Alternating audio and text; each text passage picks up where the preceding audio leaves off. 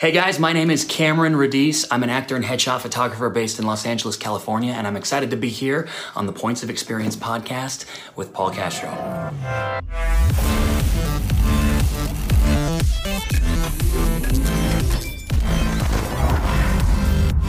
I know we've talked a lot about being an actor and how important it is to study acting and to just be so good you are undeniable. And if you've done your homework, then, eventually talent will meet the opportunity, or preparation meets opportunity, whatever the way you phrase those two things. I always forget, but it's one of those things meets one of those other things, and then you get a job.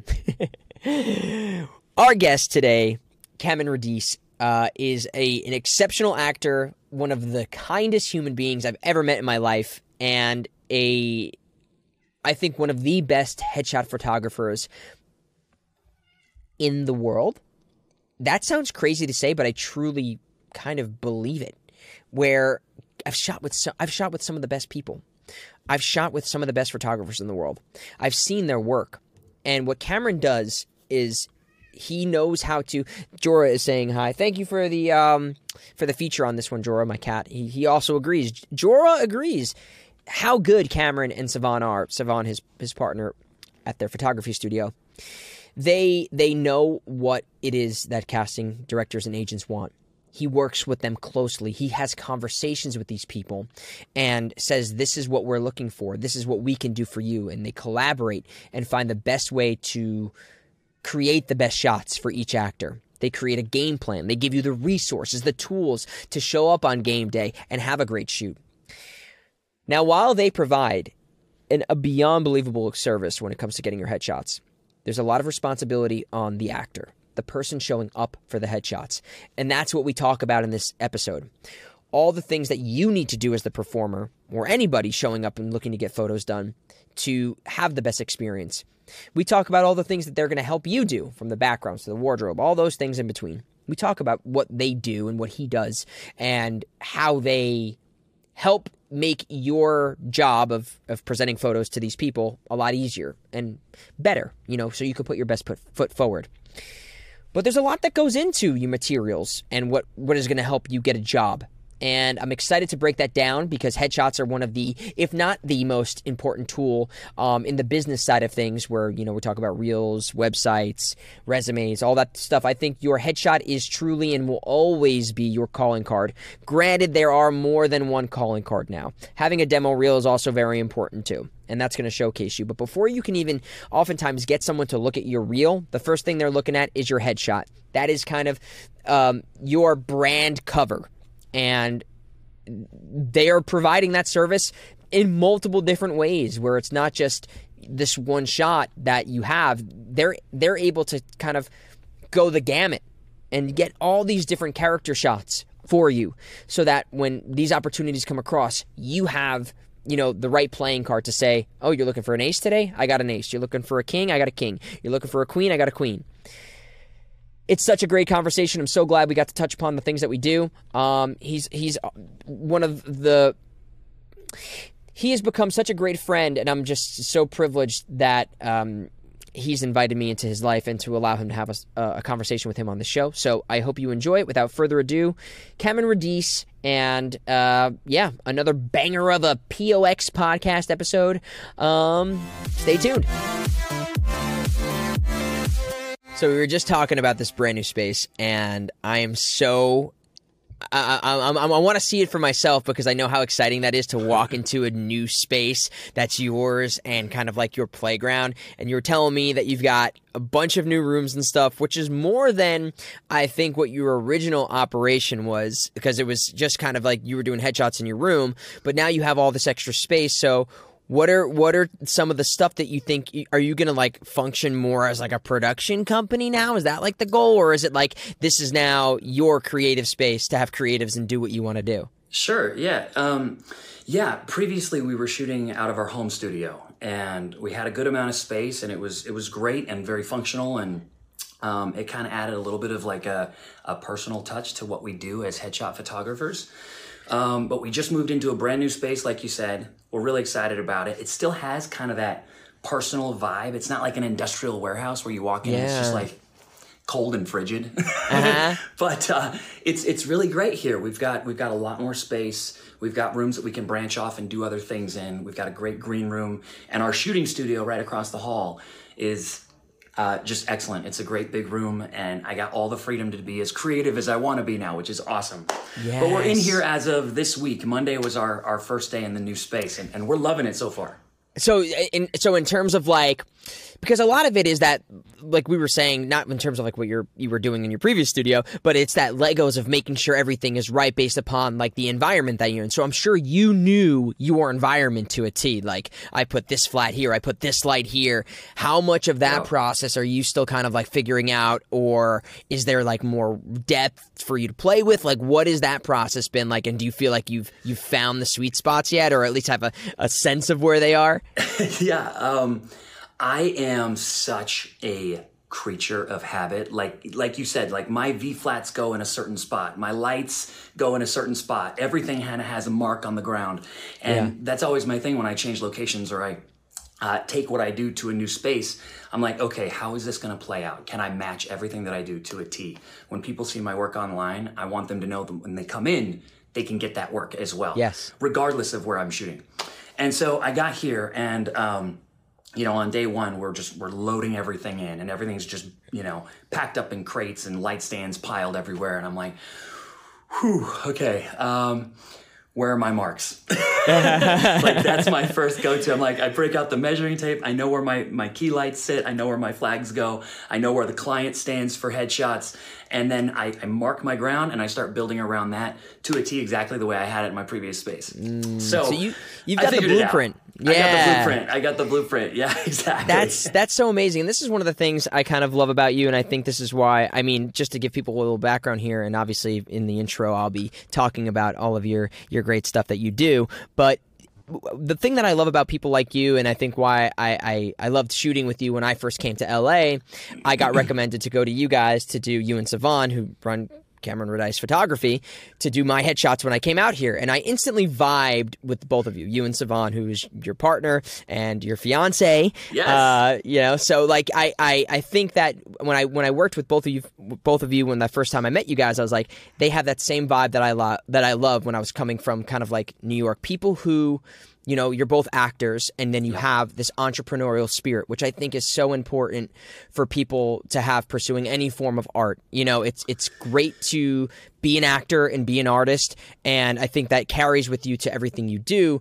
But with you, and I think what you guys provide is an understanding of what an actor needs, what's important in a headshot, and all of those things. And I just truly saw that you guys have that analysis of the industry and analysis of what's important for an actor. And I think, so there's people who take great photos, and a whole headshot experience, and you'll be able to maybe hopefully weigh in here, is it's more than just showing up in front of a camera.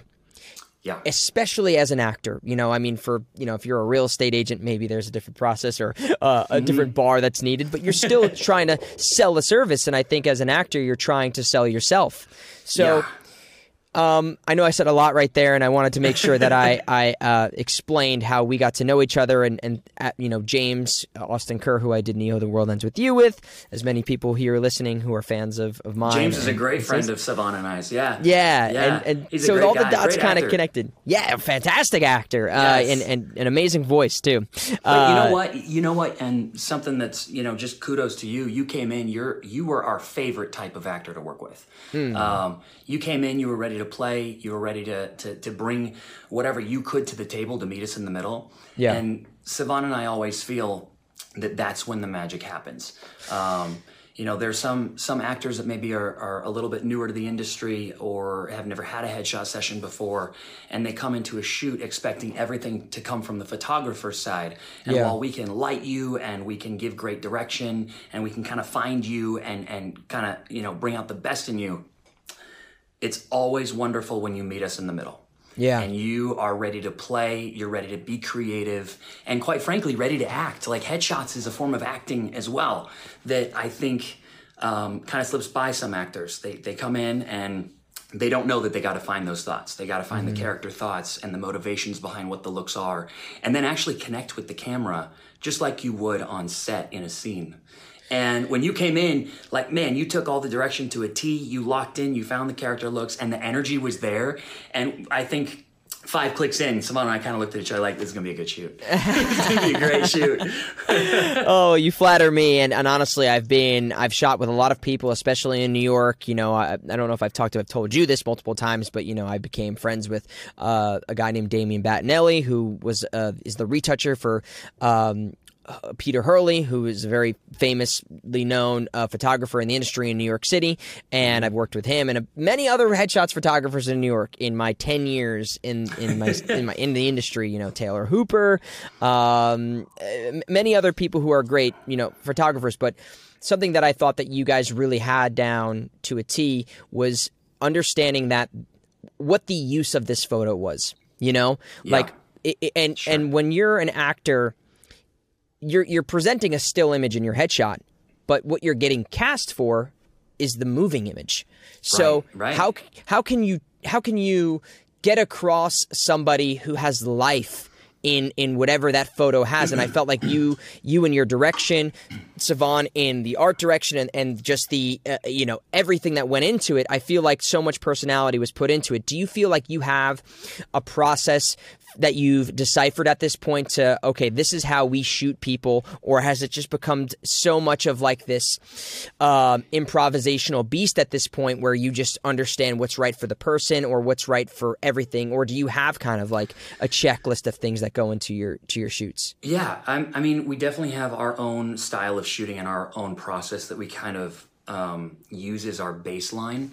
When somebody comes in, though, a big part of our job is to figure out who that person is and how they communicate through an image.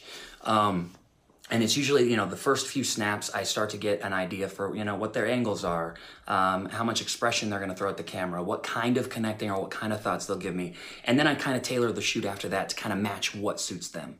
Yeah. I would say that I'm a little bit of a technical director when it comes to headshots. I think hitting the marks just right adds to the photo and to the composition and what story we're telling. But I don't lock people into like real strict, like, poses, if that makes sense. I kind of guide people loosely and softly, let them find what feels comfortable. And then if I've got an actor that loves to play, I'll usually throw character thoughts their way. We had a guy just the other day that did a bunch of improv and just a great spur-of-the-moment type of actor. Like, improv actors say yes to everything, right? You throw them an idea, and they have to say yes to it and roll into, you know, wherever they're going to take it. And so he came in, and I was like, great, this is an actor that I can play with. And so every few clicks, I'd throw him another idea or another line of dialogue, and then he'd respond and give me the look that I was going for. So it kind of depends on who I'm getting, you know? I get others that are a little bit more of the stoic, theatrical types where, you know, their bread and butter is that lock-in with the camera and that squeeze in the eyes, almost like they've got a secret or an inner story to tell. And that is the best kind of headshot, is when you can see somebody's eyes and know there's a story behind them. Yeah, no, that's I think the people who can translate that story that they're telling the camera, or if the camera becomes their scene partner in a way, and if you get that story, whatever that is, whether that's, you know, I love you, or I'm gonna beat the shit out of you, or you know, whatever that is, like that smirk changes depending upon who you make that scene partner, the camera, or even if it's you or whoever you're improving, you know, with at the time, you know, whatever that back and forth is so much different than saying like, okay, big smile. You know, like big smile is a great note to put you somewhere, but as the actor, that's kind of like where that meeting halfway is, because as you as an actor, what is creating that smile? Right. You know, that's the way I view things, and I see, like, when I see great work, I'm like, okay, that person's probably a good actor. A good headshot often comes from a good actor. Do you feel that way? It does. Yeah. No, I mean, we get some people in here, and I know, you know, in the middle of the session, I'm like, okay, this guy or this gal can act. You just get that sense, and it's because on my end, I'm seeing everything that happens between the frames, right? Yeah. I'm in the camera and I'm watching the thoughts change, and I'll throw them a note or some direction, and I'll literally watch them sift through, find it, and then reconnect with me. And I'm like, okay, you're finding that motivation. You're finding the character that we're going after. You're not just coming in with wardrobe and saying, yeah, this is the character, now you make it happen. You're doing the homework behind the scenes, and I see the transition between the clicks. I'm like, okay, this is fun. That's the difference between, I think, someone who is like almost a set piece, where it's like, yeah, that looks like the character. They're wearing the cop uniform, but what is the thing that's behind that makes you unique? And I think the ultimate mystery of what books people from headshots to begin with, or what gets someone called in, or what someone gets someone an agent. It's that like you were saying, the mystery or whatever's underneath that. And I think if you don't bring that as an actor to a headshot session, you're doing yourself a disservice, because Totally. I mean, your headshot is your calling card in a sense. It's the first thing the casting sees when they're posting up a role and you get thousands of submissions. First of all, those headshots are this big each. They're tiny, and there's just thousands of them. And A, you got to pop off the screen, and B, you got to be telling a story with your eyes and with your expression. Whatever you're selling, it's got to come through. Yeah. Like you said, wearing the wardrobe isn't just enough, because I can throw on a cop uniform and I can just stare at the camera. But what is it saying? Is this a cop that's in a comedy sitcom like Brooklyn Nine-Nine? Is this a cop that's in Blue Bloods and it's way theatrical primetime? What are you telling with the look? Or are you going for both? Are you an actor that does comedy really well, but you can also lock in and do the drama? You got to kind of do your own homework before you come into a photo shoot, so that you know what you want to bring to the table, because it all plays. It all plays. Well, I know I want to get more into this, but I would love to take a jump back for a second, because there's so many questions. I mean, just from knowing you, and I've heard things from James, and you've said things too. Like, I know that you did like magic when you were a kid, and like, I'm just so fascinated about hearing more about this stuff, and I would love to give people a little insight to kind of how you got started in this industry, where you found your love for performance and for acting, and eventually for filmmaking. I would love to just give people kind of an inside look to say, like, okay, this is the things that I'm interested in my life. What are the steps you took to kind of get you to where you are today, as quickly or as elaborated as we find as we come across to finding out. But so as a kid, where was that first moment? And this is something I ask most people: is what was that first moment where you recognized, whether it was acting or filmmaking or performing, that you had an affinity or a desire for whatever that was for you? What was the first instance where you were like, I'm watching this and I want to be this, or whatever that was? To be totally frank, it was my dad. I watched my dad growing up as a little kid, and my dad was always this larger than life, animated guy, and I always was like, I want to be just like my dad. And my dad was in radio when I was growing up. He was like a 20-year legend in my hometown. Everybody knew who Dean Radice was. It was like, oh, you're Dean Radice. You're on the radio. We know exactly who you are. And like, as a kid growing up, I was like, yeah, my dad's a star. And I was like, I wanted to just be like my dad. And my dad's like, why don't I bring you into the studio? Let's do some voiceover work. And as a kid, I didn't know what that entailed yet, but he brought me into his radio station, and I would learn how to do voice spots and splice things together. And then, pretty soon I ended up doing radio ads for Sesame Street Live and, toy stores that were local in Colorado Springs, Colorado. And I just got used to going into the studio, into the recording booth, and doing voiceovers for these different companies or shows or kids events or something like that. And I loved it. And I loved creating the energy behind the voiceover and the magic behind the presentation. And I mean, I was 6 years old, but I loved it. And it was right around that same time that my mom, for my birthday, hired a magician to come and perform for me and all my friends. I turned 6, and this guy came in with his little suitcase, his stool, opened it up, did the little cards and coins. It was just like a little kid's birthday party, magic show. I fell in love with that, and I was like, okay, that's another style of performing. I'm really into this. So my mom kind of took over from there and nurtured that aspect. And over the years, Mom and I would go to these magic conferences, and I would grow and learn more on that side. And then pretty soon I was doing stage shows at children's events in town, and I'm like 8, 9 years old at this point, and I'm doing magic on stage for hundreds of people. And I didn't let that go. It kept going. And I think I performed on stage until I was about 17 or 18 years old, and it grew to the point that I was doing, fire and birds and levitations and disappearing on the stage and reappearing in the back. It was like large scale form magic, and we were kind of traveling different places in the country to do it. And I was like, this is a style of performing that I love because, it's a presentation on the stage. So I took what I learned in voiceover and delivering a message and brought it to a platform in front of people live. But it was also, there was this element of showmanship and pizzazz and magic to it. And I loved it. And, all the while growing up, another form of magic that I thought was always fascinating to me was movie making. And that kind of kicked off back in my dad's world again. He showed me Batman from 1989 when I was a little kid. And that was the piece of content that I was like, not only do I want to be Batman, I want to make Batman movies.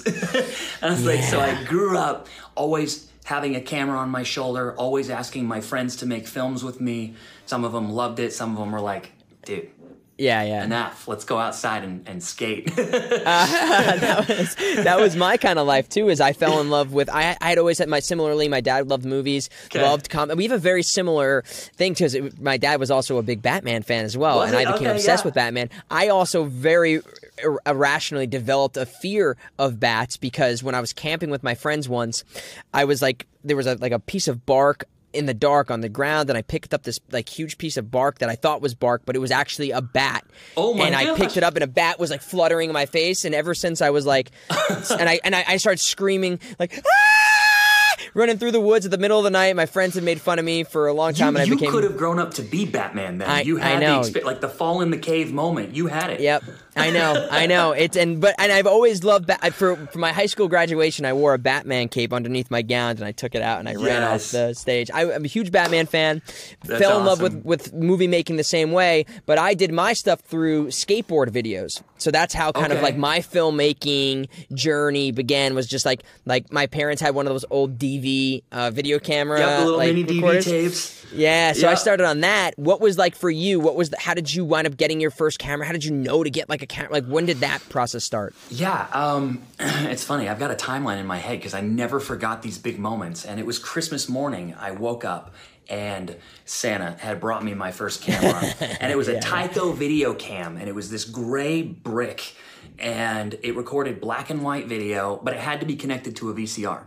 So it would have a 20-foot line that would RCA cables go into the back of a VCR, and you'd have to press record on the VCR tape, and it would take the footage and put it on the VCR tape.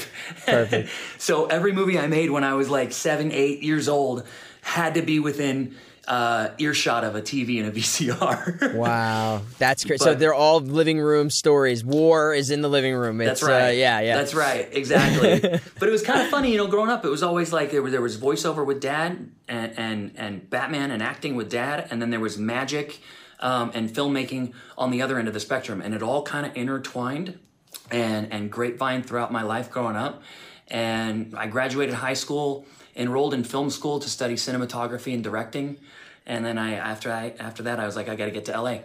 I was like, there's only so far you can take this in Colorado Springs. I was like, I got to jump to LA. That's the big pond, and see what happens. And I've been here for 10 years now. Wow. Okay, wait. So you're 17 or 18, and you've been doing illusions. You were an illusionist, right? That's the correct. Yep. The category that you were working in the terms of magic and magicians. But so you're doing that up to 17, high school. You graduate at 18, 17, or something like that, right? That's when people graduate. 18. Yeah, somewhere around there. And then so from there, you decided you're going to pursue filmmaking in college, and you went to a film school or a college university to do that. Where did you go to film school? I basically graduated high school. At that time, I was like, okay, I think I want to shift perspective a little bit to another form of magic in my mind, which was filmmaking. Sure. And movie magic, exactly. And I already had a good understanding for the process behind it because it was kind of self-taught growing up. But I was like, I want to know the business side of it, which is the entrepreneurial side that you're talking about before. And I was like, okay, I'm going to go and I'm going to study cinematography, writing, and directing specifically. Those are the elements that I want to focus on. I want to know how to light somebody, and I want to know how to direct somebody. And I went up to the Colorado Film School there in Denver, and it's a great program. I studied there for a few years, graduated in 2011. Okay. And after that, I was like, well, I can stay in Colorado and I can make car commercials, or I can jump ship and move to LA and pursue something bigger, either on the acting or the filmmaking side. But I always knew, if I want there to be no limitations on where I can take myself, I gotta go to where the magic happens. So like I'm getting out of town. I moved in 2012. Packed my stuff in my little car, drove out, lived on an air mattress, had my 32-inch TV on the floor of my apartment for the first year, and that was it. Oh man, I kind of did a similar thing, but it's not the same because I lived in Jersey and New York was just a stone's throw away. So like while I had a similar experience, it's not the same as kind of being somewhere that's multiple hours away from a city and just picking up everything at that young of an age and going, because you're still like figuring yourself out at 21, 22, whatever age you were, you know what I mean? For sure. Yeah, you don't really know who you are at 18 yet. I mean, you're still, you're just I'm still figuring it out now. I'm still figuring it out now, yeah. So it's crazy to kind of have taken that leap. And before you even get to LA, though, you had been doing like acting stuff, though, right? Or modeling, or you were doing commercials. From what I've read, you were already kind of found yourself into that. But how did you find yourself getting into castings and doing that stuff? Did it just happen to you, or did you pursue that form of things? Yeah, I pursued it in Colorado. When I was going through film study, I was like, I can pursue in front of the camera at the same time. And while there's not a large market in Colorado, there is a market. There are modeling agencies and commercial agencies and stuff like that. And I ended up pitching my stuff to one of the larger commercial print agents in the Denver area. And she brought me in, and with literally no credible experience on her resume, she's like, okay, I'll give you a shot. Let's do this. I was like, cool. I had no idea what that meant. I was like, great, I have an agent. Yeah. As like, most people think, yeah. Yeah, I've made it. So while I was studying film, they'd be sending me out to castings in the Denver area. And they'd be everything from like magazine, like product photography, where, you'd wear different apparel and showcase different products for a company, to promo spots for Stars and Encore. There was a great one, though, that I got me my union eligibility in Colorado, actually. Wow. And, yeah, it was a Colorado lottery spot. It was SAG, and she got me the audition for it. I went in, and they were looking for a vampire. That's what they wanted for the spot. But like a really like mystical, magical, I'll say, kind of character. And so I went in and kind of did my thing. They pair you up with somebody just like they do here.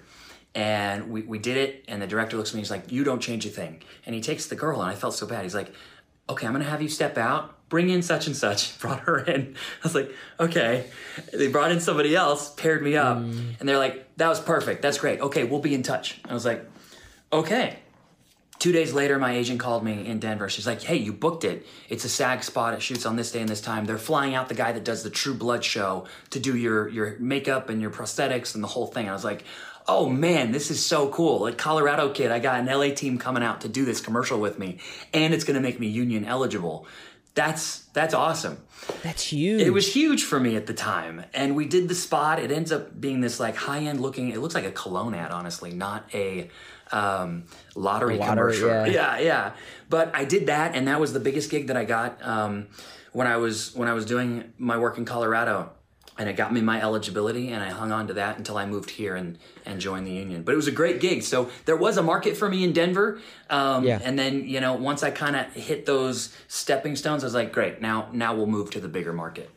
That's an important marker, I think, for people to recognize, because not everybody has the means or the possibilities of moving to a big city, whether that's they have family or a job, whatever their kind of restrictions might be. It's or they're just so green to whatever part of the industry they're pursuing. They might look at something like New York or Boston or LA, Georgia now, even if, trying to do filmmaking or acting and think like I want to move to these cities, I do find a lot of value in working within a smaller market and seeing how you stand up against other people, how you understand the process, because for a lot of people, you fall in love with something. Like, let's take acting, for example, and you're like, I would love to be on Brooklyn Nine-Nine. I love this sense of humor. I'm so funny with my friends. I want to be an actor. That looks like they're having such a great time. But you don't realize that that's like the gift you get after a life of kind of figuring out how to survive in a big city and doing auditions and paying for coaching and getting headshots and making your website, There's doing your resume. There's so much work that goes on behind it. Before the big break, everyone that, like, oh, that was an overnight success story. Probably not. It was probably not an overnight success. It was probably 10 years in the making of busting your butt every day, putting the work in, making the connections, learning the business, learning yourself, honestly. Because, I think something else that tends to happen for a lot of actors in LA, there's a lot of people that move here and maybe they've got a great look and they find a great agent right away, and that agent starts putting them into big audition rooms right up front. Yeah. But maybe that particular actor is not ready for those big rooms yet. Like, I feel like we all move here thinking we're ready for it. It's like, I'm moving to LA, I'm going to book something big, I'm going to audition. But I've heard countless times of actors getting into big rooms when they get here and they're not ready for it. Their training isn't up to snuff yet. They haven't learned enough about themselves and what they bring to the table yet. And it's possible that you burn those bridges for a little while because you went in there and you weren't prepared. And that's not to say you don't ever get back into those rooms, but I think a big thing for actors is when you make that move, when you move to a bigger market or you want to get into this business, the biggest thing is to train. You got to have your tool set sharpened and know what you're bringing to the table. You can't just show up and expect to book the next big movie. So you got to put in the work, Yeah. So do you feel that, and just for yourself, I mean, you had years of performing, on stage already before you even probably were pursuing any of these acting commercial auditions. So having an understanding of what it's like to perform in front of an audience is such a radical different feeling than performing just in your living room. Just being able to know that there's people watching me, there's a camera crew, there's a whole team. Like, getting over that, I think, as we've been doing this for a while, it's easy to forget those first moments where you're like, this is an entirely brand new experience. Like, I'll never forget, just because I don't do it all the time, the first time I ever did stand-up comedy. I'll never forget that, like, that feeling of going on stage, so different than doing like a play or a movie or whatever. Like, these different feelings of going up in front of people and performing and being able to be your most truthful, authentic, and vulnerable self. Do you feel like, for you, having had performed before doing magic and stuff, that is what prepared you? And because obviously you have a great look and you're a very good looking guy, and that helps, I think, to some degree, I would imagine. Yeah, but you have to, I think what sets you, what I have to believe, I'm just assuming here, like, these first jobs you're getting is this person knows how to work in front of a crew of people or a camera. Do you feel like that's maybe what set you apart? Yeah, and honestly, that was one of my big objectives in studying film, was I wanted to be an actor that would show up on set and understand everybody else's position there. I think the more I understand everybody else's job, the more I can be of benefit to what we're capturing and what we're creating. And so I think that's a big part of it. And a big part of why I took the route that I took. But at the same time, performing magic on stage is a totally different mindset and beast than performing a scene that is intense or minimalist or between two people, and it's just locking in, shutting the world out, listening, and being a real human being. When you're on stage, it's larger than life, right? It's you're speaking to the person in the back row as much as you are the person in the front row, and so everything's a little bit bigger and bolder, and especially on the magic front, everything's got a little bit of pizzazz, but then you step onto a drama, a TV show, and it's you and it's the lead actor, and it's your close-up, and you're right here well, you're not playing big anymore. You're not putting that pizzazz into it. You got to be a real human being. You got to lock in. You got to find those real thoughts and those real emotions. And I think the biggest thing on the acting side versus the stage side is listening, because the real performance comes between the lines of dialogue. It's not necessarily just the black ink on the page. It's the white between the black ink. That's where the performance really kicks in. And so I think channeling those two different mindsets was tricky for me initially, because I had done magic and stage performing for 16 years of my life. And so that was a big thing. I always did, my own acting on the side and everything. But when I moved here and I started studying at this great studio in Hollywood, I was like, okay, I need to tone it back and listen. And once I found my beats there, everything kind of started opening up. Totally. So it's just a different beast. It's a totally different mentality. It's a different thought process, Yeah. Well, that was going to be even my next question is, so at what point when you moved to LA, what was the strategy? What did you in your mind think, like, because obviously you're SAG eligible, but it wasn't like you were SAG eligible and my contract is waiting for me. What was your kind of mindset or game plan to say, I'm moving to the city and now I'm pursuing this? What were the routes that you took, or taking classes? What was your kind of game plan when you got here? I think we're all, I can't speak for everybody, but I think we're all a little bit naive at first. I was, for sure. Yeah. Like I remember telling, friends and family at home, I was like, yeah, I'm moving to LA in January. I'm going to start auditioning for all kinds of stuff. They're like, man, that's so cool, man. Good luck to you. And I'm like, thanks, dude. Give it a couple of weeks and you'll see me on, Exactly. And I moved here, and when you get to a place like LA, there's a certain magic of being here. And the possibility that, I just said this to James last night, the possibility that your tomorrow might change your everything. Yeah. And that's such an electric feeling to have when you get here. And it doesn't matter if you live in a closet or on the floor with a blow-up mattress or in the trunk of your car. It doesn't matter what your circumstances are here, because there's a certain magic that's just incredible. Yeah. But with that comes the naive side, right? Because you get here and you're like, Spielberg's gonna call me. I know it. Like, I know it. And it was interesting for me because I had actually won a couple of large-scale acting competitions while living in Colorado right before I moved here. And that was kind of my kickstart to be like, okay, pack your bag and get to LA. There was one that came up for a big acting studio in Hollywood, and they did this worldwide casting search for an actor, and they had everyone read this monologue, and thousands of people submitted to it. And I got a call, and I was like, we're choosing you, and the winner is flown to LA for a 2-week intensive at this acting studio, and it was a worldwide competition. And I was like, you're choosing me? Okay, great. Wow. So I won. That's crazy. Yeah, so I got that. I came out to LA for 2 weeks, did this acting intensive. That's where I really learned, the casting process out here, and kind of found my bases a little bit. Went back to Colorado again, entered another contest that came out. And it was for some large film festival. But they did this acting competition where it was like, we're going to find the top 5 undiscovered actors that are up and coming. Yeah. And they ran this competition, another nationwide competition, and I submitted for that. It was like the early days of self-taping. It's like no one really did self-tapes in 2010, but that's what it was. I submitted that, waited a few weeks, got another call, and they're like, "You won. You're one of the 5 actors that we're going to list and award this top 5 undiscovered." I was like, "Oh my gosh! Okay, so that's 2 things in a row, and I'm not in LA yet. 2 for 2." And it was also right around the time I got that vampire commercial and got my union eligibility. I was like, okay, the stars are kind of aligning, at least in my head they are. And I feel like I should jump on this and pack my stuff and move out.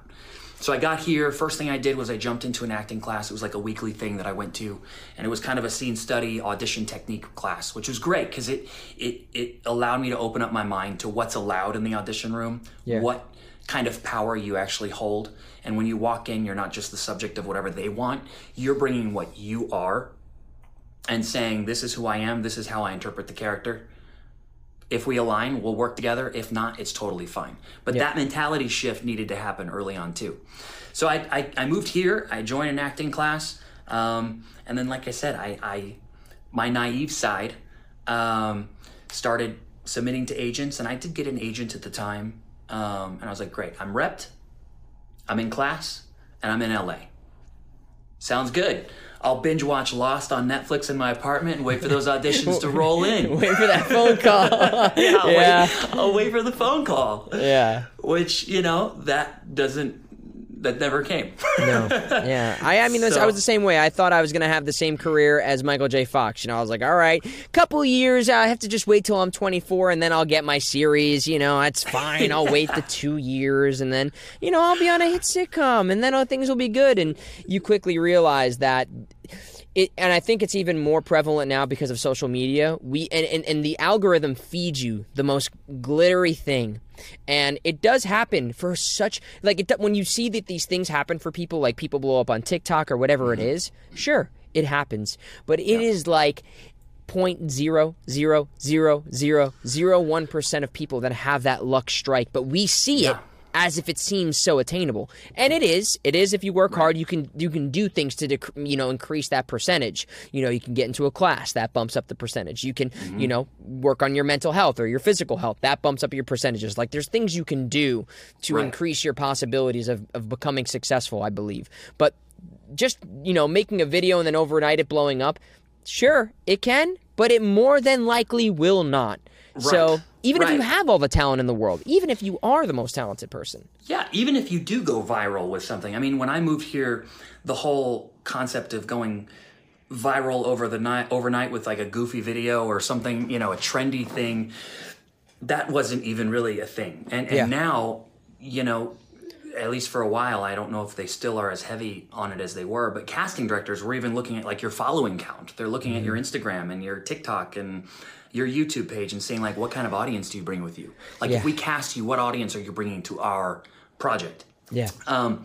But that's the thing too. Like you can go viral overnight and be a social media sensation in a sense, but that doesn't necessarily mean that you can book and work on professional acting jobs. Like, have you done the homework?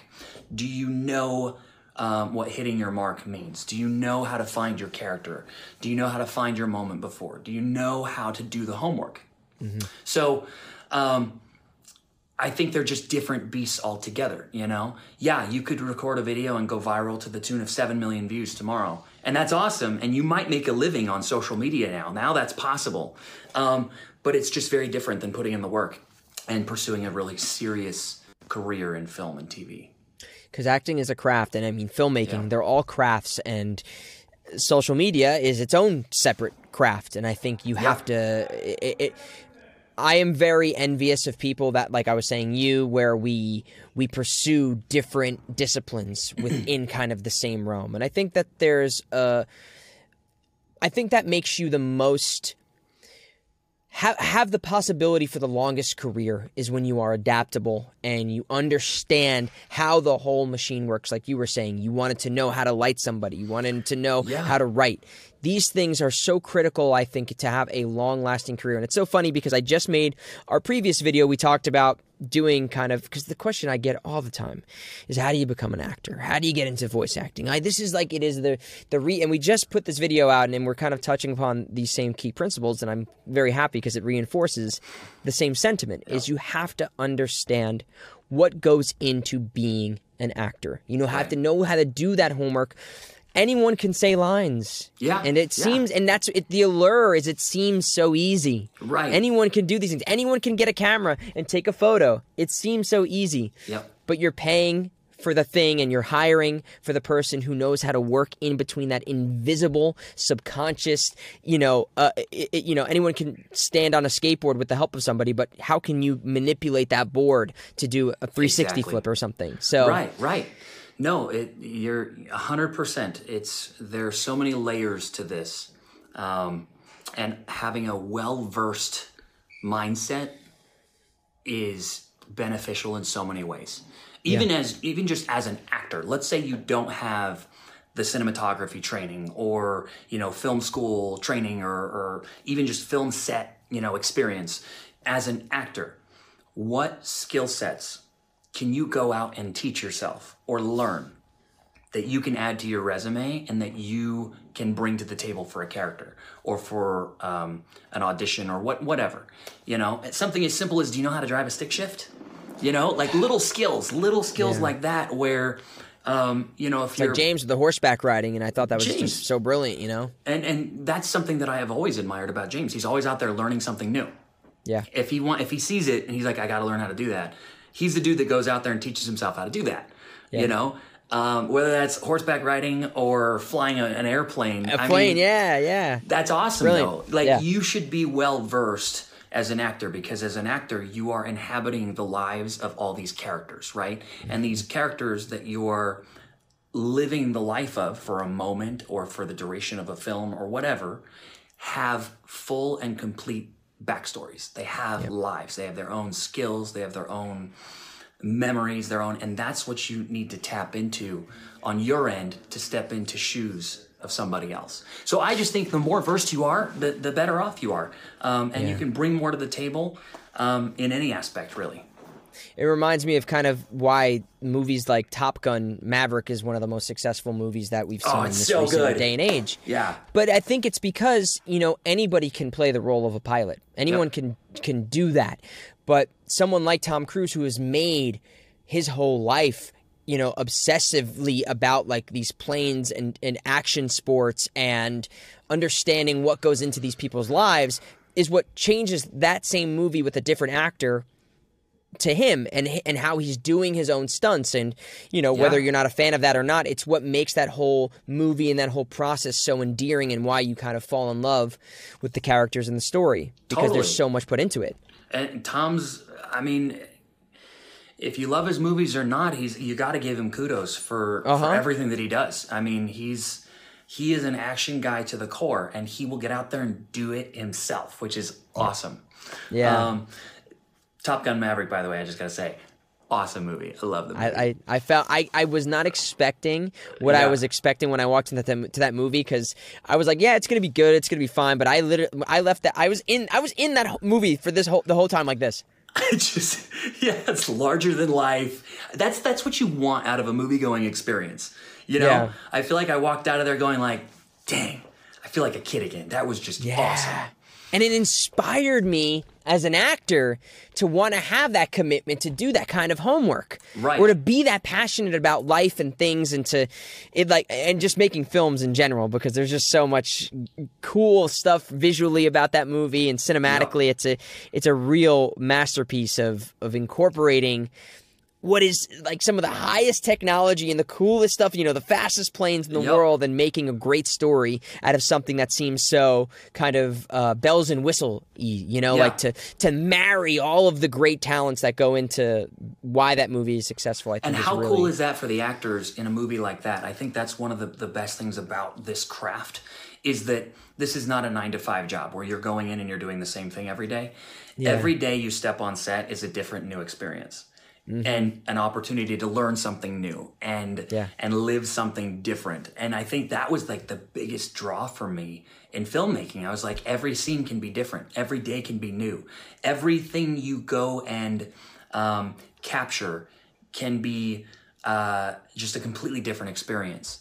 And that's part of the magic too about this business is, okay, great. So today, call time, we are on the interior sound stages at the WB lot. Tomorrow, we're shooting at a waterfall in Malibu. Like, what kind of job lets you do that? I know. That's awesome.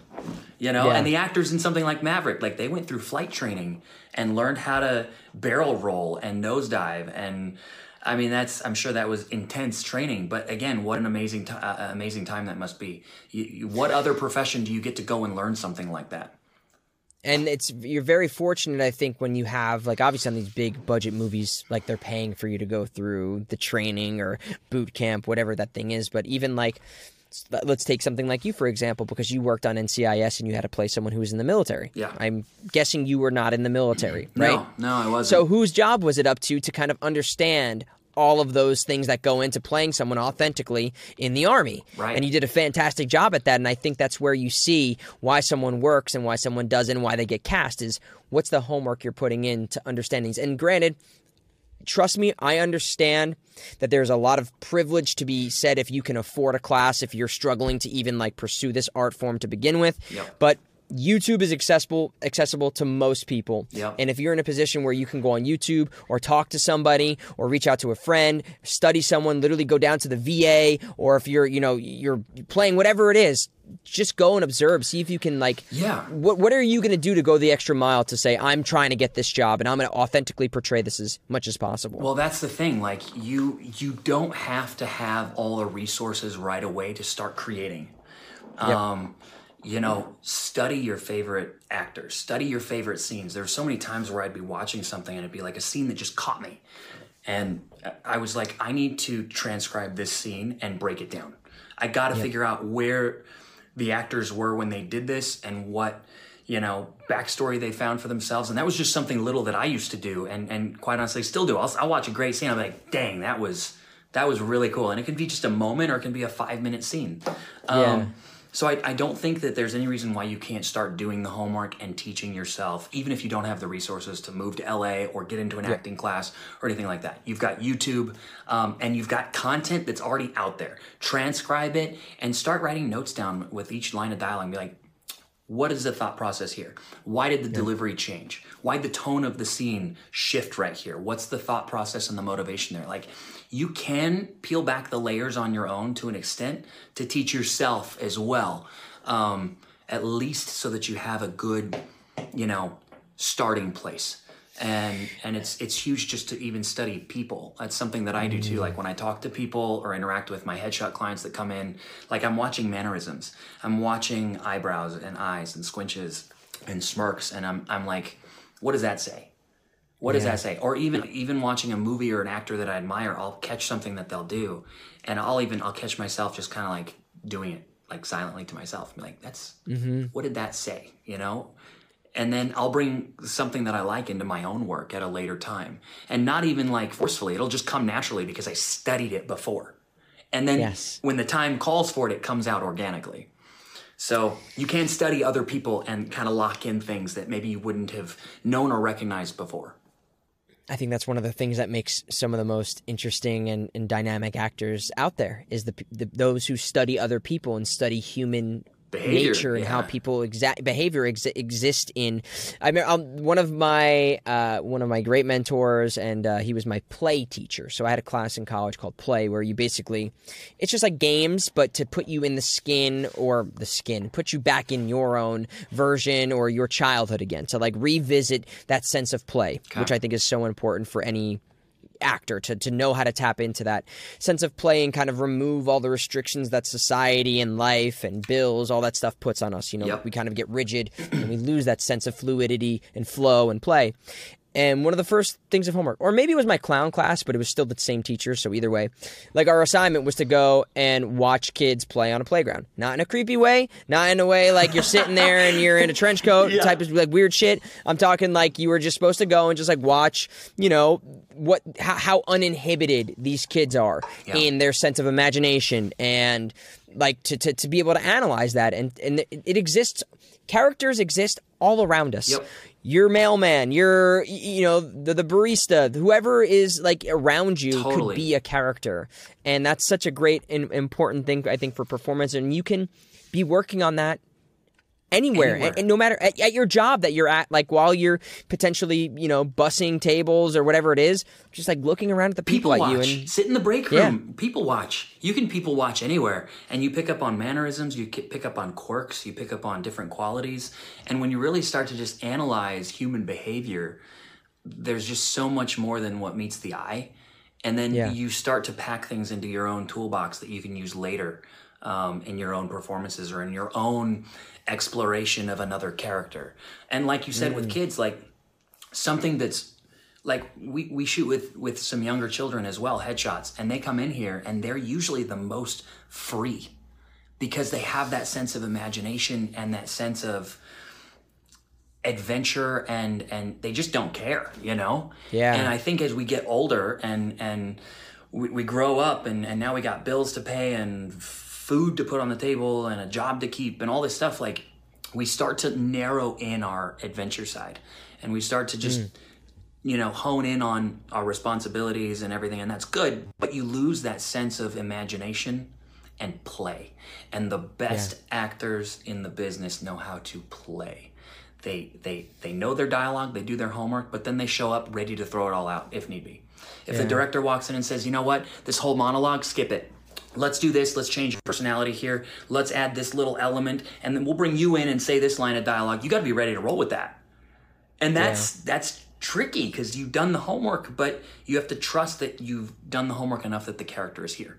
And then if you're told to throw it all out and bring something new in, you can trust yourself to do that.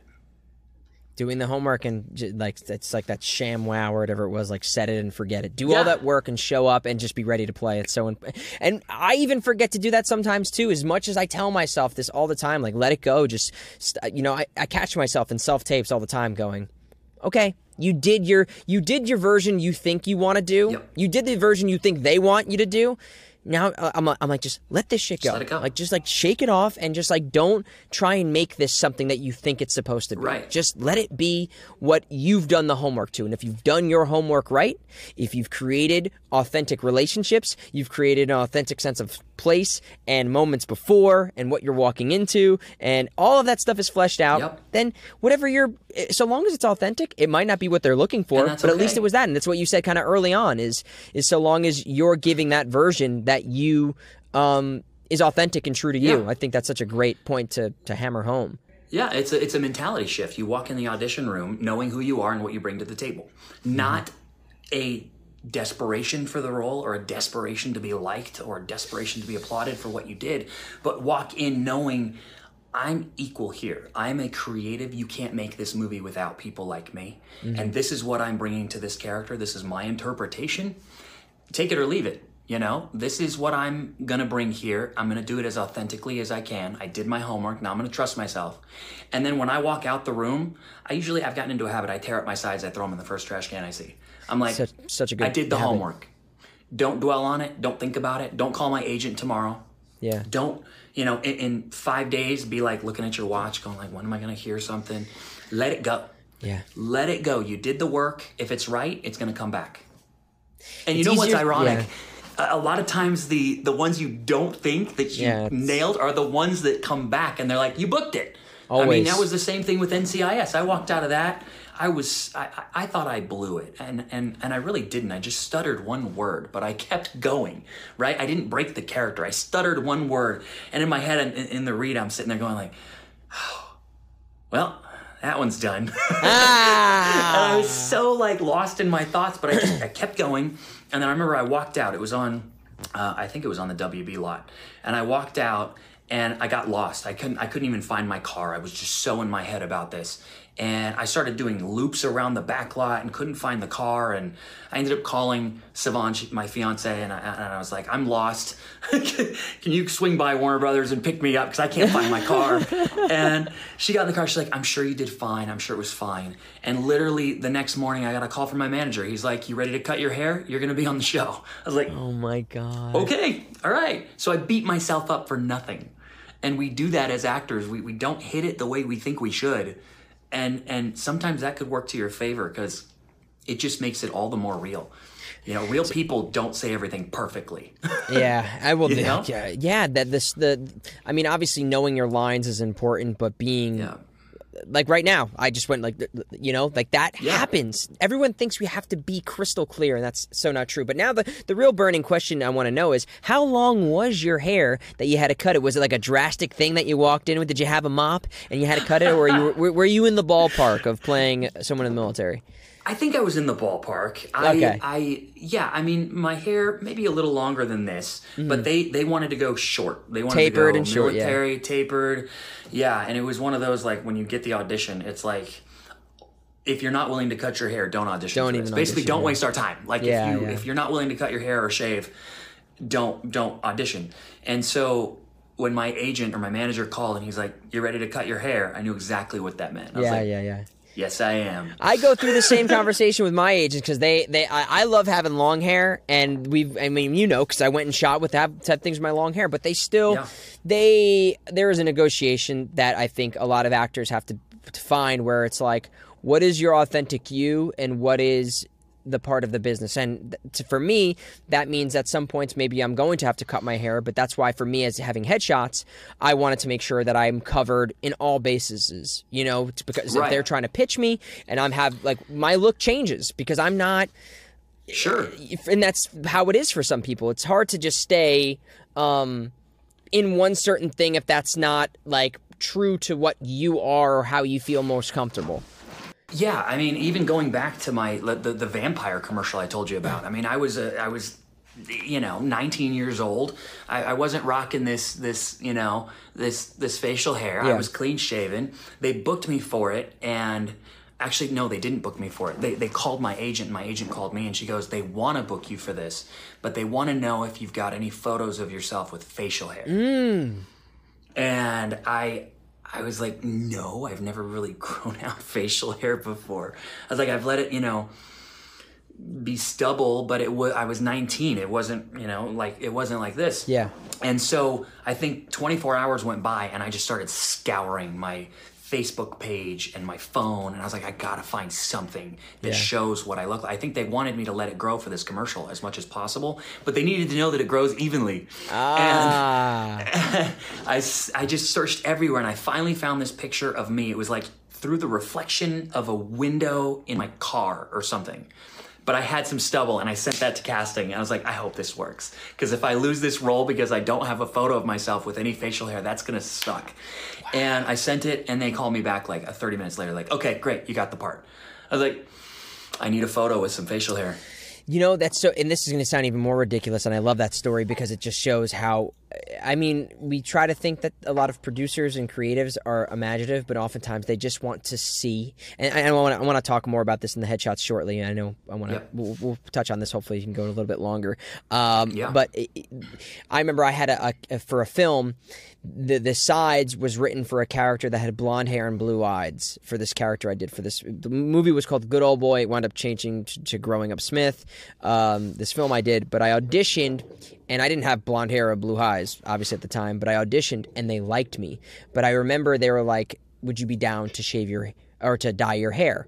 Like, do you have any photos of you with blonde hair?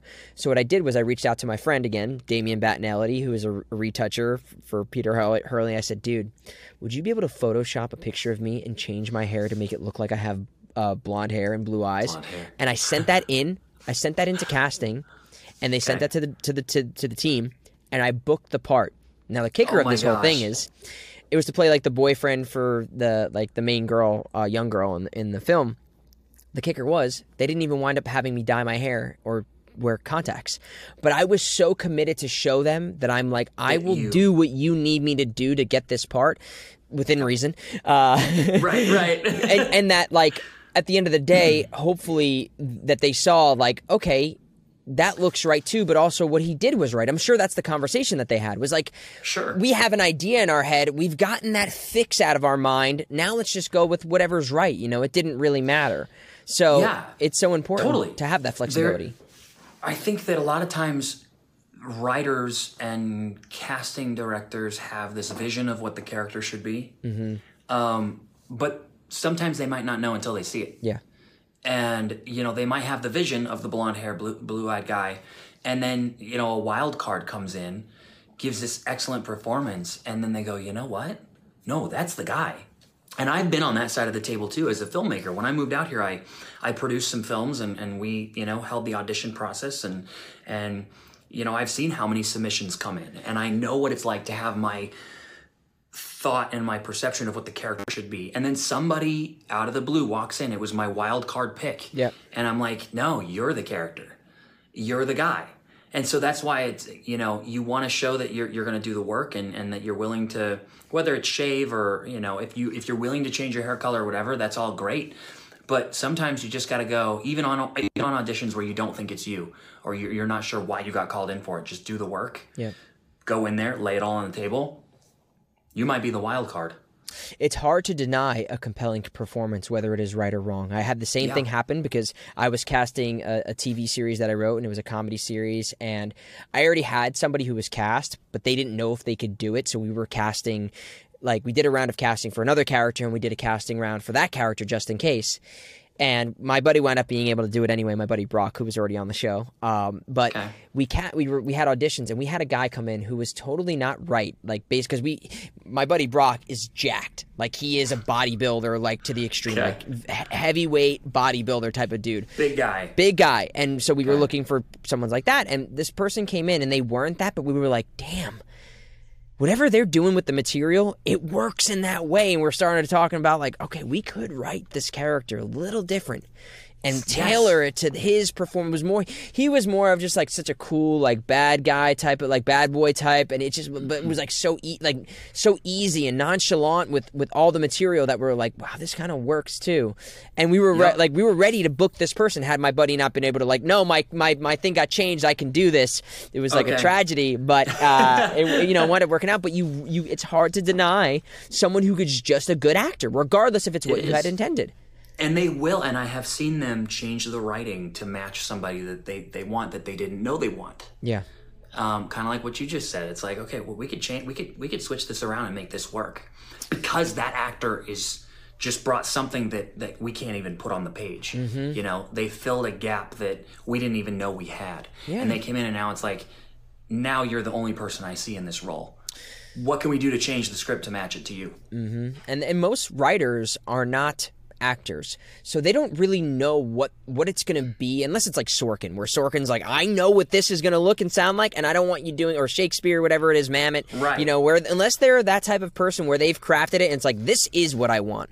Most writers, especially for like TV or independent film, it's like they have this idea that they're putting out there, and then an actor takes that and ups the ante, and then they it becomes a marriage of the actor with the writing, and it evolves hopefully to something that is a mixture of both. Yeah, there's a lot in a performance that's not on the page. Yep, exactly. So if you can be compelling in your performance in your auditions, I think that's always going to be the most important thing. But I want to talk about the importance of why things like headshots are so important. And before we get to that real quick, is how did that all start for you? Obviously, you were doing filmmaking, you're out here pursuing acting. Where did this idea to start doing headshots, and when did that all come into play for you in your life?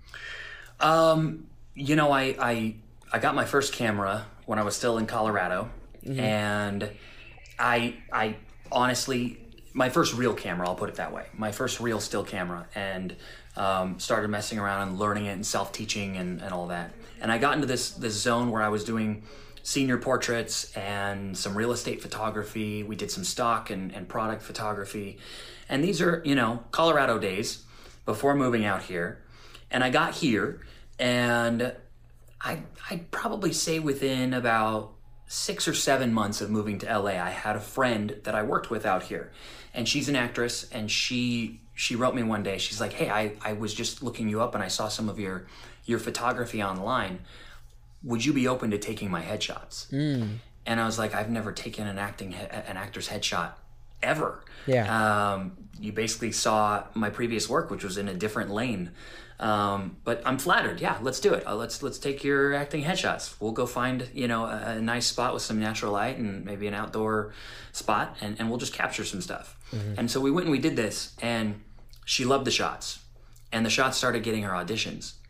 And then her friends saw the shots, and they wanted shots. And then their friends' friends saw the shots, and then they wanted shots. Sure. And it kind of snowballed a little bit, and it took me, it was probably like 15 people in, where I was like, maybe I could make this a thing. Like, maybe I have something here in the headshot realm. I mean, I'm certainly in the right spot for it. In LA, there are actors everywhere that need headshots. And shortly after I met Sivan, she's my partner in crime with this business of ours. She and I got together, and we're like, let's actually build this into a full-on business. Let's lay the groundwork. Let's do the homework. Let's get a catalog of work going so that people can see what we do. And when we did that, it just started lighting up. We laid the groundwork, and I'd say year after year for about the past 6 or 7 years, we've just been growing and growing. And the style that I shoot now has probably been in the works for the last 3 or 4 years. And we're grateful for it. We get to be creative every day. We get to work with awesome people like you that come in and play with us. And we have this great time capturing these characters and these cinematic moments. And it's fun. But I'd say it was kind of a snowball effect that gave me the spark. And then we laid the groundwork and it just boomed from there. So we're grateful to be doing it. Yeah, and you do such. I truly mean this, and I've shot with a couple of photographers out here, but I really love the work that you do, and I think you are so passionate about it, and you have I can only assume this because of my experience with you, and I've shot with you both. Is that like when you have somebody come in, you feel like this is like it's like you're on the day. It's like you're about to shoot Goodfellas or something. It's like we're ready to shoot and have fun here, and like it's the same energy you'd have for anything else, and you feel like this is the most important thing at the moment right now. And it's like we're gonna have fun and we're gonna play, and I'm coming at this from this way, and it's like you have ideas and we're gonna figure out ideas. It feels very involved and it feels very important, and I feed off of energy like that, and I'm sure that's what a lot of your other clients do because the work speaks for itself, and it's a very consistent type of product that you put out there. And you definitely have created the style that I think is I don't want to phrase it like this because I think this is undervaluing what it is, but it's the truth of what it is at this moment. It is very in right now. Like what you're doing is very bookable. It's very what people, I think casting offices is you're seeing people in a very real way, and it's in a very like it's an accurate representation of themselves, and it's like the composition is very appealing. For lack of a better way of phrasing it, it's Thanks, like man. every photo seems tasty, like you know, it's tasty. it's like there's something to it where it's not just the like obviously you can do the plain colors, but you're bringing in contrast, you're bringing in a light in a different way. I mean, we had fun with that when we did this last shoot. You know, it's like different ways of just creating something new and something that just like speaks for itself and an image that has more than just a face. What about the whole headshot process do you find most enjoyable, or where are you trying to find like break new ground? How has that all been for you in recent years? Yeah, I think it's interesting because headshot trends change, just like anything in the business. Yeah. And so part of it is keeping up with what others are doing and what's working and what's not working, and developing your own kind of kick to everything. And so for us, a big thing right now that's in is character looks. And that's not necessarily character as in quirky, but looks that are specific. Mm-hmm. You know, this is my guy next door. This is my leading man. This is my young mom or young professional. This is my, you know what I mean? To where when you get those auditions that come in, you've got a shot that matches it, which kind of goes along with what you said earlier. Sometimes casting doesn't want to imagine, they just want to see it. Yeah. And I think for whatever reason, that's sort of the trend right now, where having one solid theatrical shot that's just a general shot of your face and one solid commercial shot that's a general shot of your face smiling doesn't cut it the same way anymore. Yeah. You know, nowadays a lot of actors come in and they need a lot of looks because they're hitting all these different character types so that when those auditions roll in, they've got the shot to match it. Yep. So for us, we like to pair the backgrounds to match the look as well. Yeah. You know, if you're going for an all-American guy next door, I'll probably throw you in front of like this really awesome textured wood fence. It just reads guy next door. It just does. Mm-hmm. When you see the shot, you know exactly what the character is.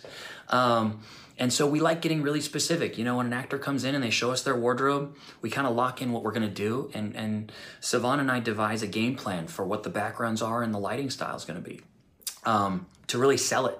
You know, it's all got to come together. The actor bringing their magic to the table with the expression and their connection to the camera.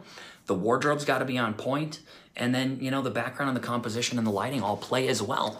So it's one of those things where, you know, you get lightning in a bottle and it's like, wow, what a great range we captured for somebody. And now I'm confident that you can take these out and submit to any role that comes your way. Yeah, and it sounds to me like you're kind of like in service of what ways can I make, like how can I help you? How can with the lighting and the background, can I help make this an easier image for the casting director to have the imagination to say, I can see this person in this role that I'm looking to cast them, especially like in the smaller roles or like co-stars or even guest stars, because they're moving so fast and it's hard to bring in 1,000 people. You know, how many tapes can these people watch? They're being very selective about the people they're saying yes to.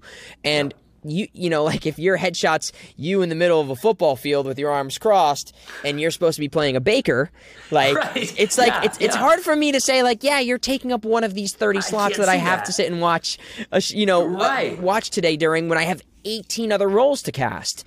Exactly. And whereas if they're scrolling and they see it, it's like, oh, that guy for sure. Yeah. Let's call him in. Okay, great. Oh, yep, that one. I see it there too. You know what I mean? And they're scrolling fast. They're scrolling. Thousands of audition submissions come into these guys. So you need a shot that pops and says what the character is. Yeah. And it's okay to have, a general theatrical shot in the mix. Yep. But, to go along with that, it's also good to have some specific looks that really sell at home too. Well, I think because people have to understand that you are representing your brand, and that's like what we recently did a photo shoot. It's like the shot that I was looking for, my team was looking for, was like a brand shot. Like, this is my brand. Yeah. Like, this is the cover of the book, Like, this is the cover of the book. And then when you open that book, there's got to be a whole bunch of different chapters and pages that tell the rest of your story. And that's what the photos is, because there's so much content right now. You're not going to, like, it's too, and there's so much competition that it's not enough to just have that one shot and think that that's going to work. It's like... across the board. Yeah. It's like having one tool... Or having one tool like a hammer and expecting to be able to build a house, every house with that one hammer. Right. It's like you need the screwdriver, you need the wrench, you need like everything else to like show that, I can do this job. I have all these different tools. I'm not going to use them at all the times. I can't bring all these to the meeting, but I have them. Right. So I think that's so important, and it's great that you guys do that and you offer that and you have the skill set to provide that, because anybody can have a bunch of different backgrounds and pull down the different backdrop and say, yeah, we can do that. But you understand the technicality, and I think that's why you both as actors, you and Sivan, you understand what it's like to be that person taking the photo and, say like, yeah, this is going to tell that story. You understand storytelling. You are a filmmaker that is helping create these compositions, and that's and it all plays like, and I got to give props to Sivan. I can't do this job without her. Mm-hmm. She's incredible in what she does here, and I like to say my name Marquise, the business name. Sure. It's Cameron Radice Photography, but like Sivan kind of runs the show. Mm-hmm. She's in a way my assistant director. She keeps us on track. She's excellent at pairing wardrobe with the right backgrounds. She's watching every shot as it comes into the monitor and making sure that we're getting it, because my head's buried in the camera. Yeah. And so we're very much dependent on each other to pull off this operation.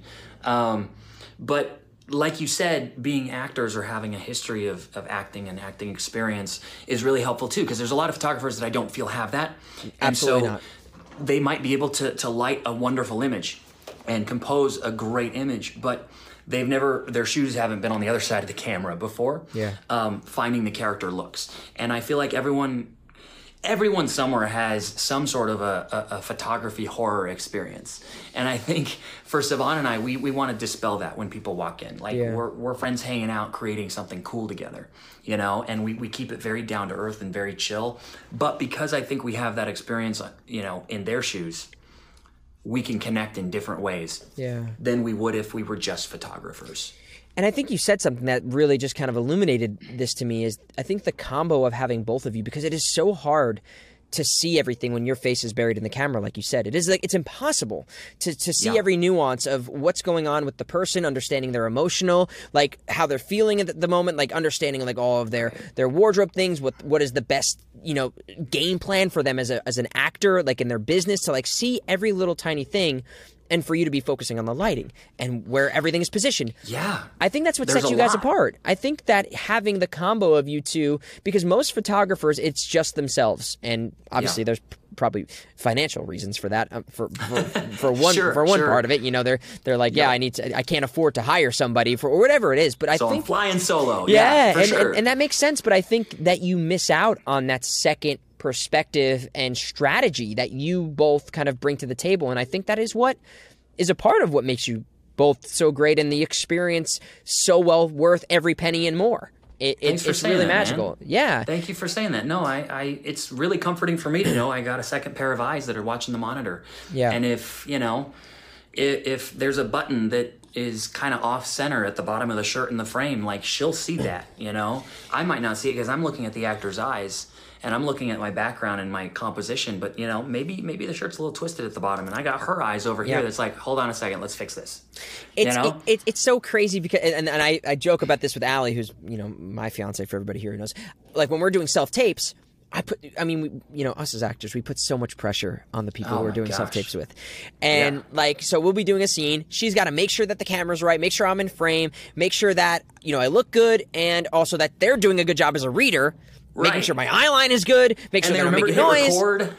All these things. So like I'll have times where I get kind of, not angry, but I'm upset where like I have this thing where we joke, it's called my a serial killer hair, where I have like one piece of hair that's like this or something like that, and it looks just like, I call it my serial killer strand, where it's like, messy, and I'm like, no, I have serial killer hair in this thing, and that looks ridiculous. But like, she's like, I'm worrying about a billion other things. I can't be like, She's not seeing that. Yeah, right. So there's so many things to keep track of.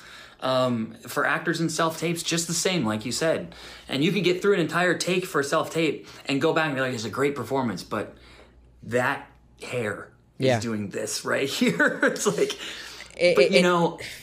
to some degree though, you also have to separate yourself and go, okay, that one piece of hair might be doing this slightly. Is that killing the shot? Is that killing the performance? Yes. Or did you capture the character? Yep. Right? A lot of times too with headshots, actors come in and they forget that they're creating a character. They forget that they're creating an emotional connection with the camera. And then when they look at the shot, they're just looking at the shot for themselves. Yes. And sometimes we have to remind ourselves like, okay, but does this read as the character I came in to capture? I came in looking for young mom. Does it read young mom? Is the expression hitting? Is the connection there?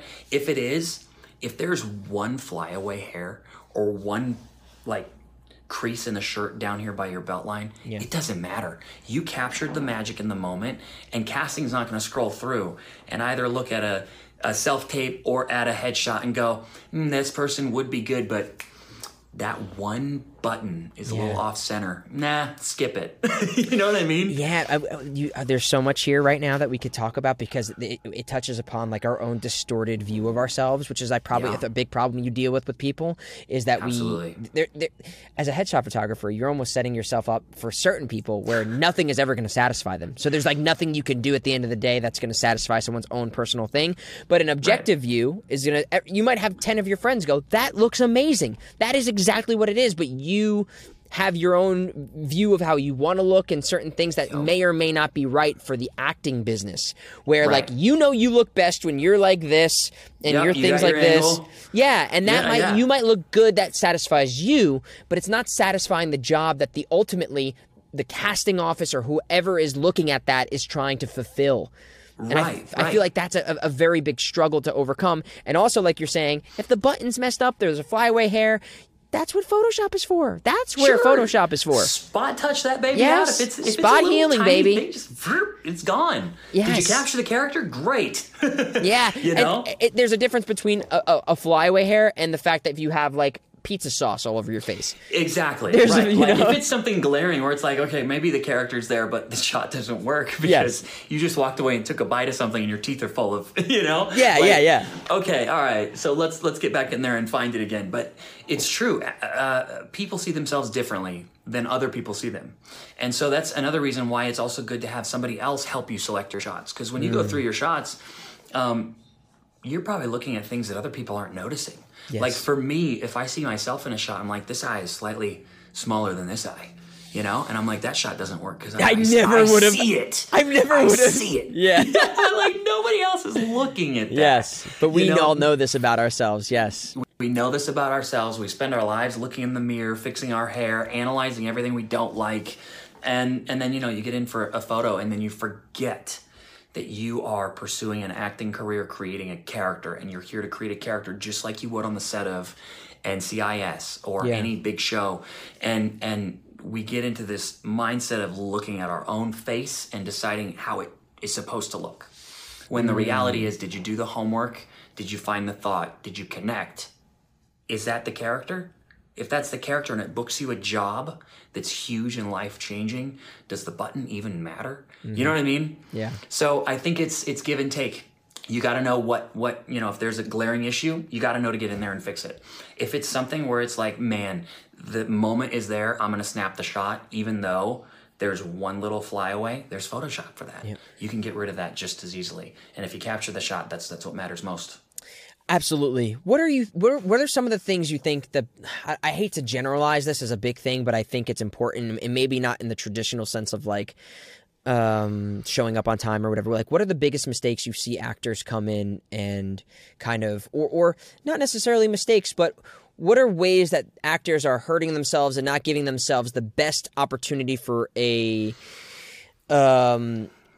ultimate experience that they could have getting their headshots done? What are you seeing people do that kind of hinder having that, ultimate experience that they desire? Yeah, I think it's a mixed bag. I think we've touched on a couple of them. Not being willing to play is a big one.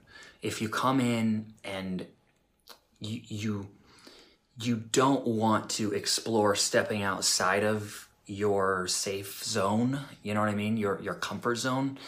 It's hard to capture that magic authentically.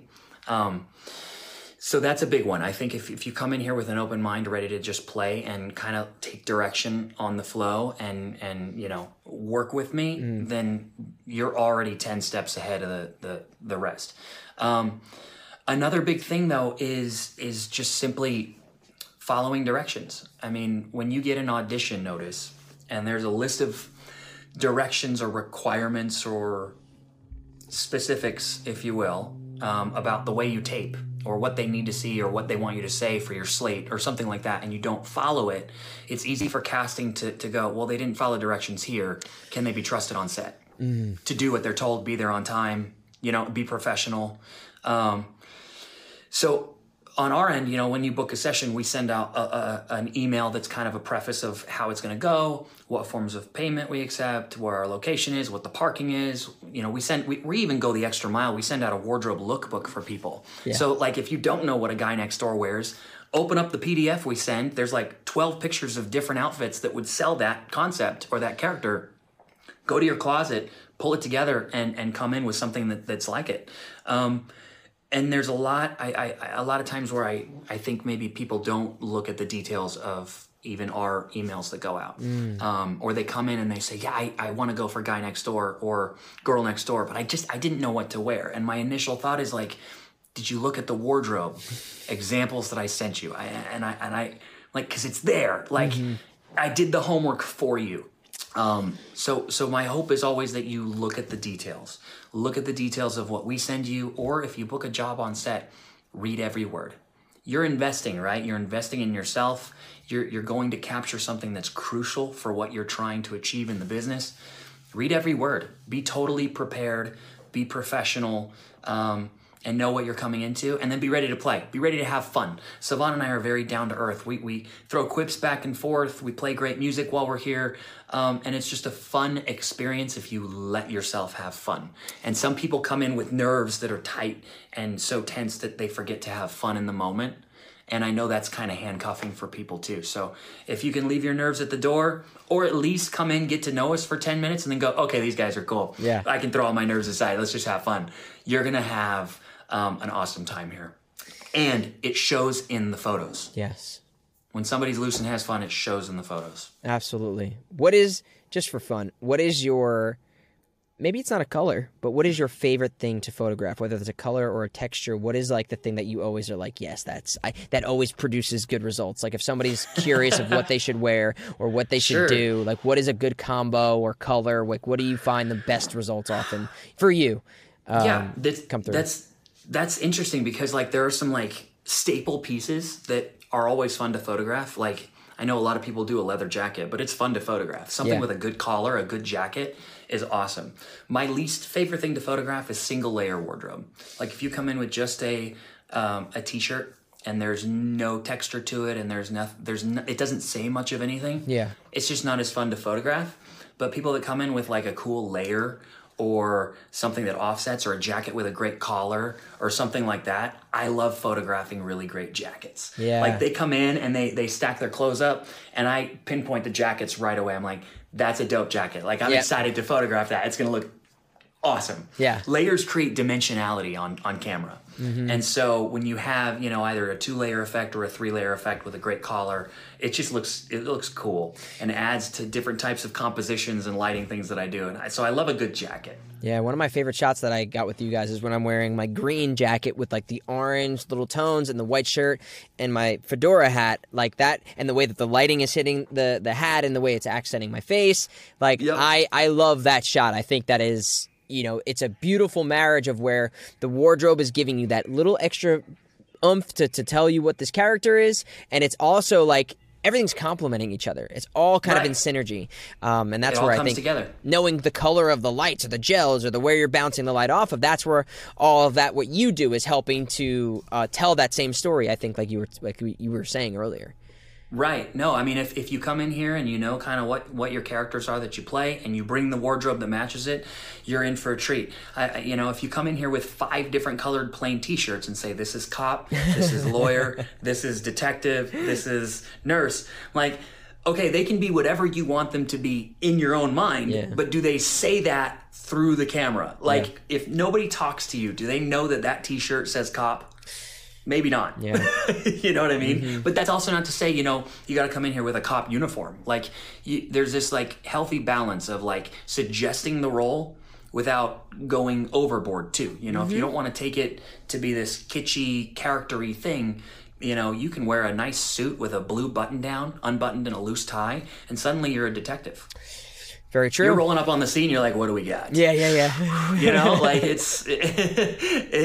you can suggest these characters without hitting it over the nose. Yeah. And it's this healthy balance of finding those wardrobes and those options that make it come together. And where the lines are too, because like you just said, if you're wearing the cop uniform, then that's a cop. But the suit, it's like you can do lawyer, you can do business person, you can do, there's so many ways, because it would be nearly impossible to photograph every single profession in the world that exists. Like, you're going to go to Party City and just say, I'll take everything. And then like, like that's just not realistic. So you have to kind of also know yourself too. And what are the things that you're going to play, so that way you don't go in there and kind of have terrible expectations, I think, as well, as like an understanding of yourself. Right. I mean, it's the same thing with like, if you come in here wanting a quirky look, I somewhat expect that you've got that quality that you bring to your acting. But if you come in here and say, this is my quirky look, tell me how to be quirky. I'm like, okay, that's where you bring your element to the table, right? Same thing though with a suit. Like, you can do different versatile things with a suit. Like I could throw you in front of one kind of moodier look background, and you're a detective, and then I'll throw a white clean background behind you. We'll take the tie off, open the shirt up a little bit, and suddenly it's this socialite bachelor look. Like same suit, 2 backgrounds, 2 very different characters. Yeah. Button the shirt up, put the tie back on, now you're an attorney. You pick looks that are versatile for you and fit in areas that you play really well. Like for me as an actor, I play intellectual characters very well. Everything I book, I'm either in a suit, clean shaven, hair slicked. I'm always that kind of character. I would be a doctor on a show. I would be a lawyer on a show. The tough dialogue is like my expertise on set. And I know that about myself. Those intellectual characters are my shtick. So when I go into my own headshots, I'm like, what would capture what I play best? Because that's what I'm going to book the most. It's so important, and not only for yourself as an actor to have that separately, that knowledge about where you fit in this industry and where are you going to have better shots, I think, than, like, that's kind of like the idea that you put in my head is like, I imagined like someone like real big guy with a deep booming voice going, all right, I'm ready to do my quirky shots. Like, and just being like, right. Like, it's like, maybe you can like really work, but it's just like, you have to really know how to make the most out of your time and money, because you can't sit there all day and pull this stuff out of people. It's like, where are you going to find your value? And it sounds like you have to, it's truly like a performance. It's like you have to prepare like a performance. Yeah. While I'm sure there are a lot of things that you can get in the spontaneity of things, and you'll find the magic in just being organic and natural, but like, especially when you're trying to capture that such a wide palette, it's like, where does that palette live for you? If you're trying to figure that out with you, that's 20 minutes down the drain of your session, and then you've lost out. Right. You kind of want that homework to be done before you come into a headshot session. Yeah. So you can walk in and say, this is what I play, and these are the options I brought for it. Basically, you know, what do you think will photograph better? But this is what I do. I'm like, okay, if you play quirky, then this is what I think works better than this. Yeah. But if you come in with your entire wardrobe, your entire closet, or a suitcase with just crumpled up clothes and everything, like tons of pieces for me to sift through, that does eat up into your session, because now I'm trying to help you figure out what you play. Yeah. But that homework honestly should be done as much as possible before you get here. Yeah. Just by knowing yourself, knowing your own qualities and your own, you know, being realistic about where you fit in the TV and film world. This has been so brilliant, Cameron. I'm so glad we got to sit and chat. We end all of our episodes, as the nature of this podcast is the Points of Experience podcast. We like to ask our guests, is there an experience you've had in your life, and this doesn't have to be relative to the industry or not, but like an experience, or, you know, that could be in the form of words of wisdom, or an experience on set, or experience photographing someone, or walking down the street, or an old job you had, or growing up as a kid, you know, with some people we've had on talk about, you know, the experience of having kids. Is there an experience you've had in your life that had a profound impact on you in a way that, if I asked you this question right now, it would be the first thing that would kind of like come to your mind and be like, yeah, that's something, if I passed on this story or this experience, that might have an effect on somebody in some way, whether through the lesson you learned or just simply going through it? Ooh, that's tricky. Yeah, I know there's a lot of them, but I like to see if we can find the mines, the little gems that, you know, oftentimes are unique to each person. And like, for instance, you know, I've talked about many of these before, but I'll never forget the it kind of goes on to what you said, being in an audition and taking chances. I remember I was doing this audition for Fox, and, you know, everyone always says make bold choices, and there was supposed to be a character that throws a beer can through a window, and obviously you can't do that on set, especially in their casting office at the time when you go in. So I made this decision to take my sides and like throw them like I was throwing the thing, and the sides went like this, and it took like 10 to 20 seconds for them to finally fall around the room.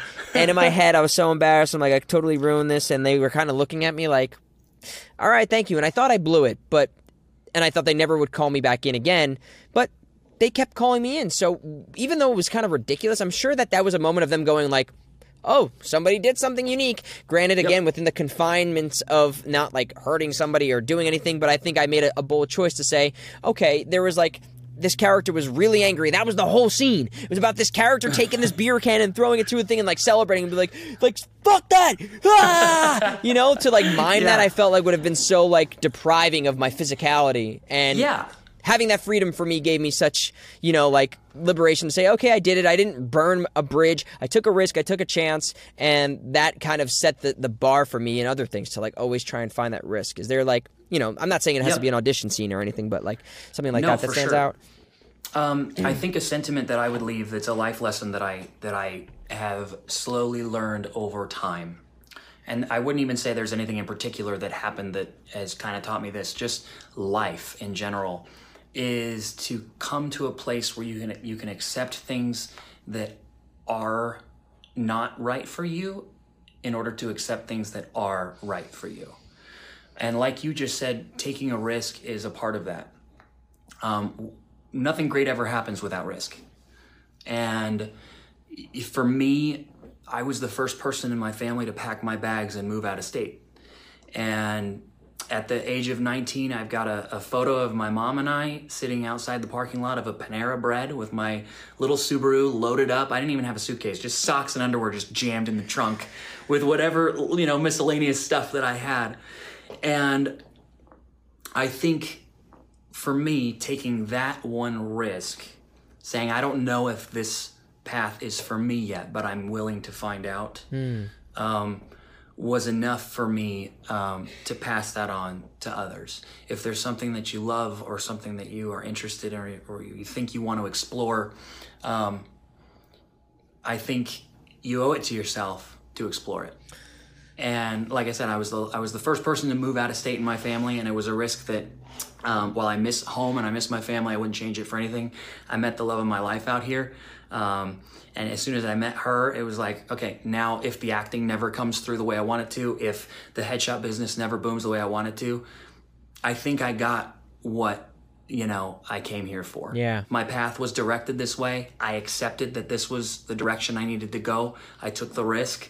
And it's just made me who I am today. And I'll be somebody different in another 5 years. And another 5 years, we keep training ourselves and learning things about ourselves. And we never stop learning about ourselves. So for me, it's be willing to accept things that are clearly for you.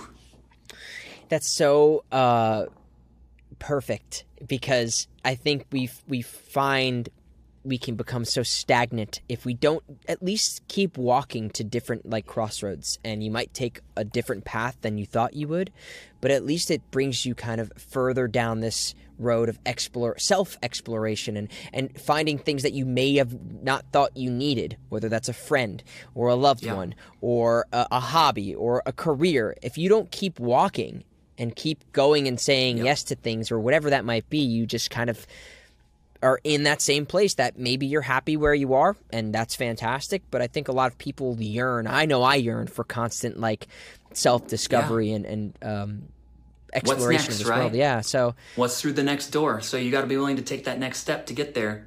Amazing. And you find out if that door is for you or if you just got to move on to the next door. Heck yes. I love that. I think that's a perfect way to end this episode. Cameron, thank you so much for coming on and sharing so much amazing insight and information, especially because headshots, I think, is such a important conversation to have. And there's so much strategy. I mean, we just scratched the surface here talking about what goes into this, what seemingly feels like one, tool in your toolbox, because there's so many other websites, reels, blah blah blah blah blah. But even in the headshot, there's so much work that can be done into making sure you have the best experience. But absolutely, you and Savon do such great work. Cameron Radice photography.com or CameronRadice.com? It's RadicePhotography.com. RadicePhotography.com. And on Instagram, it's Cameron Radice Photography. So you can find us there as well. So everybody, please go and check that out. If you do decide to book a session, make sure you read the pamphlet and the homework and the PDF and look at all those things, because they put a lot of hard work in there, and it's making your job a lot easier at the end of the day. But I highly recommend them as someone who's been through their services myself. All my love to Savon. I have to see you guys again soon. Hopefully we'll get to catch up, but this has been a real treat. Man. And thank you so much for coming on the show. It's been a wonderful conversation that I think people are going to love. Of course, man. Thanks so much for having me. I love being here. You're awesome, and I love what you're doing with the podcast and everything else. So keep it up. You're too much. Thank you so much, dude. We'll talk soon, all right? All right, sounds good, man. Cameron is actually one of the, I've said this to Allie because, when we came out here, we were really hoping to meet a group of friends and people that we are genuinely good people. And Cameron is one of those people where he is such a genuine human being and kind of just is such a nice guy that you'd almost believe what is this person's deal? How are they so nice? He's just a really down-to-earth, compassionate human being, and honestly, what you see is what you get. He just really is kind of a lover of the arts, and there's from just someone who cares about art and humans and people, and he's been such a great friend to meet out here, and he's just extremely talented too. There's nothing more inspiring than having groups of friends or friends that that do great work and inspire you in different ways, in different forms, and help you want to grow and help you want to learn. And that's even what this podcast has become, is just different ways for me to say, yeah, these people are doing all these cool things. I want to keep growing and exploring. And Cameron is a great shining example of somebody who has that entrepreneurial spirit and made a business out of something in LA where, you could very easily fall into having to be a waiter while you're pursuing a career as an actor. And now he's doing filmmaking and creating content and doing something, working with actors, growing himself in this industry while also doing something that he loves and has fun with and is extremely passionate about. I'm extremely envious of that. And that's what I did when I was living in New York. I would make reels for people. My first company was called Uptown Artists, and we would write scenes and make websites for people, the whole gamut of different resources that actors need. So if you're interested in headshots, I highly recommend checking out their stuff. It is such a fantastic experience in their new studio, which I'm sure is even more amazing. But yeah, Cameron and Savan are truly some great people. And if something you're nervous about is getting headshots and not being in a environment where you feel like you can let loose and be yourself and have a good time, I guarantee you will not have that problem with them. You know, some photographers are rigid and stiff, and they're not the most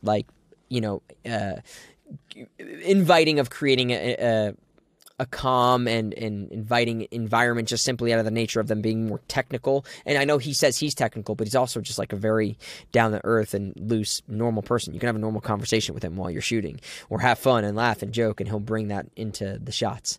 So check out their stuff, radicephotography.com, and it'll be in the descriptions. But yeah, what a fantastic person. Thank you all once again. Leave reviews on Apple Podcasts, Spotify, all that great stuff, and subscribe to us on YouTube. It really means a lot to us. Thank you so much, and we'll see you on the next one.